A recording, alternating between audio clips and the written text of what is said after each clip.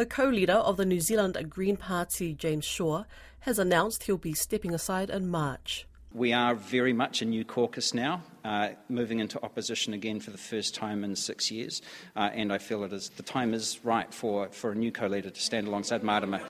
He served as New Zealand's Climate Change Minister for 6 years and as Green Party co-leader for almost 9.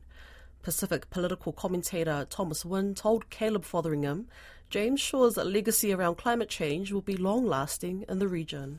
I think James has been consistent in looking to amplify the Pacific voice and the impact of climate change for Pacific peoples. And for him, it was a key priority.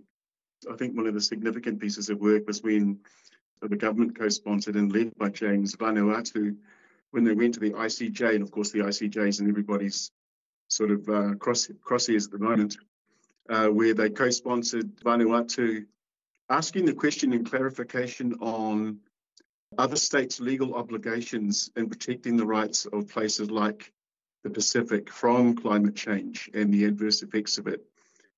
And what he did there was he really helped large ocean states have a voice against larger polluting countries and to get a UN legal opinion on it. I think of all the things that James has done, the mechanisms that he's utilised, that for me is one that's a real standout because he allowed Vanuatu to lead it and the government here at the time co-sponsored it. So that one sort of sticks out in my mind probably the most. And then, of course, at COP25 and the different COPs, James went as the climate change minister, and I know friends of mine and colleagues that were working at the Moana Blue Pacific space, always appreciated his support. And I think lastly, the Pacific countries especially wanted greater access to climate funding, climate adaptation funding.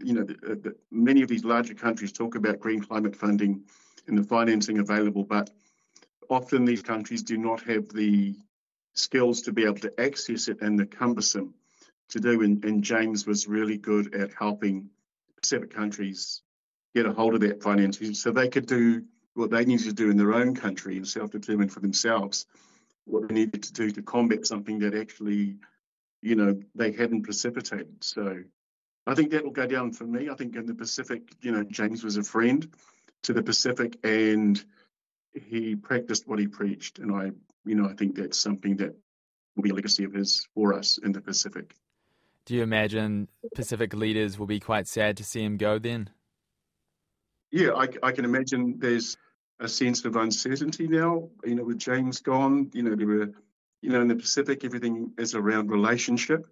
And, James had a good relationship with the nations in the Pacific. And I think locally, our younger Pacific voter really leaned into the principles and the values of the Green Party.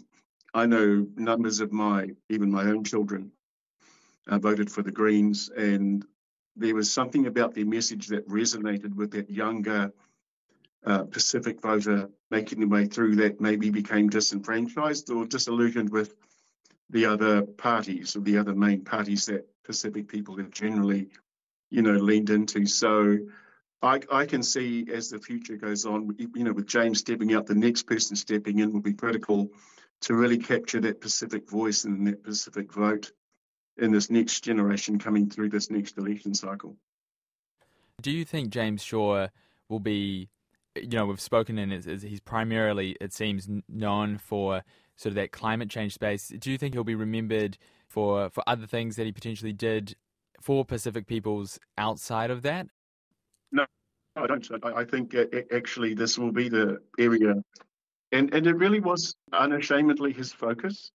Marama had, the DV, domestic violence, family violence space, and other, parts of the Green Caucus had other remits, but James was very clear about what he stood for, what he championed, and, if one is realistic, one can do one job really, really well, and Parliament can put you across a whole range of work, and sometimes you don't do it all well because your focus is somewhere else. But James was very clear about what he wanted to do and what his focus was. I think his legacy around climate change will be long-lasting.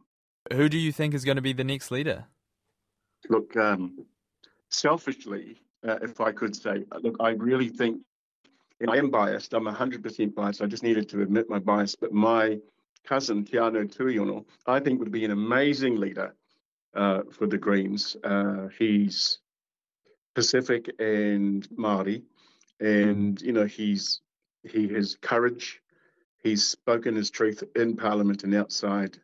He leads from the back, and he just serves. So my pick, and I declare my bias, would definitely be Tiano. I think he would be an amazing co-leader to the Green Party and to partner with, the amazing work that Martin does.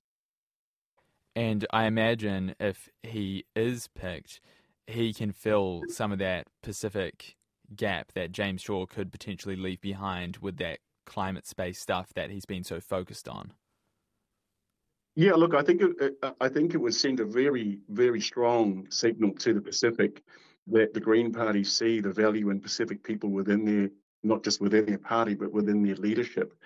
And, to have someone potentially like Tiano, in the Pacific championing on behalf of the Pacific climate change crisis would just be something I know the Pacific people would really, really just support.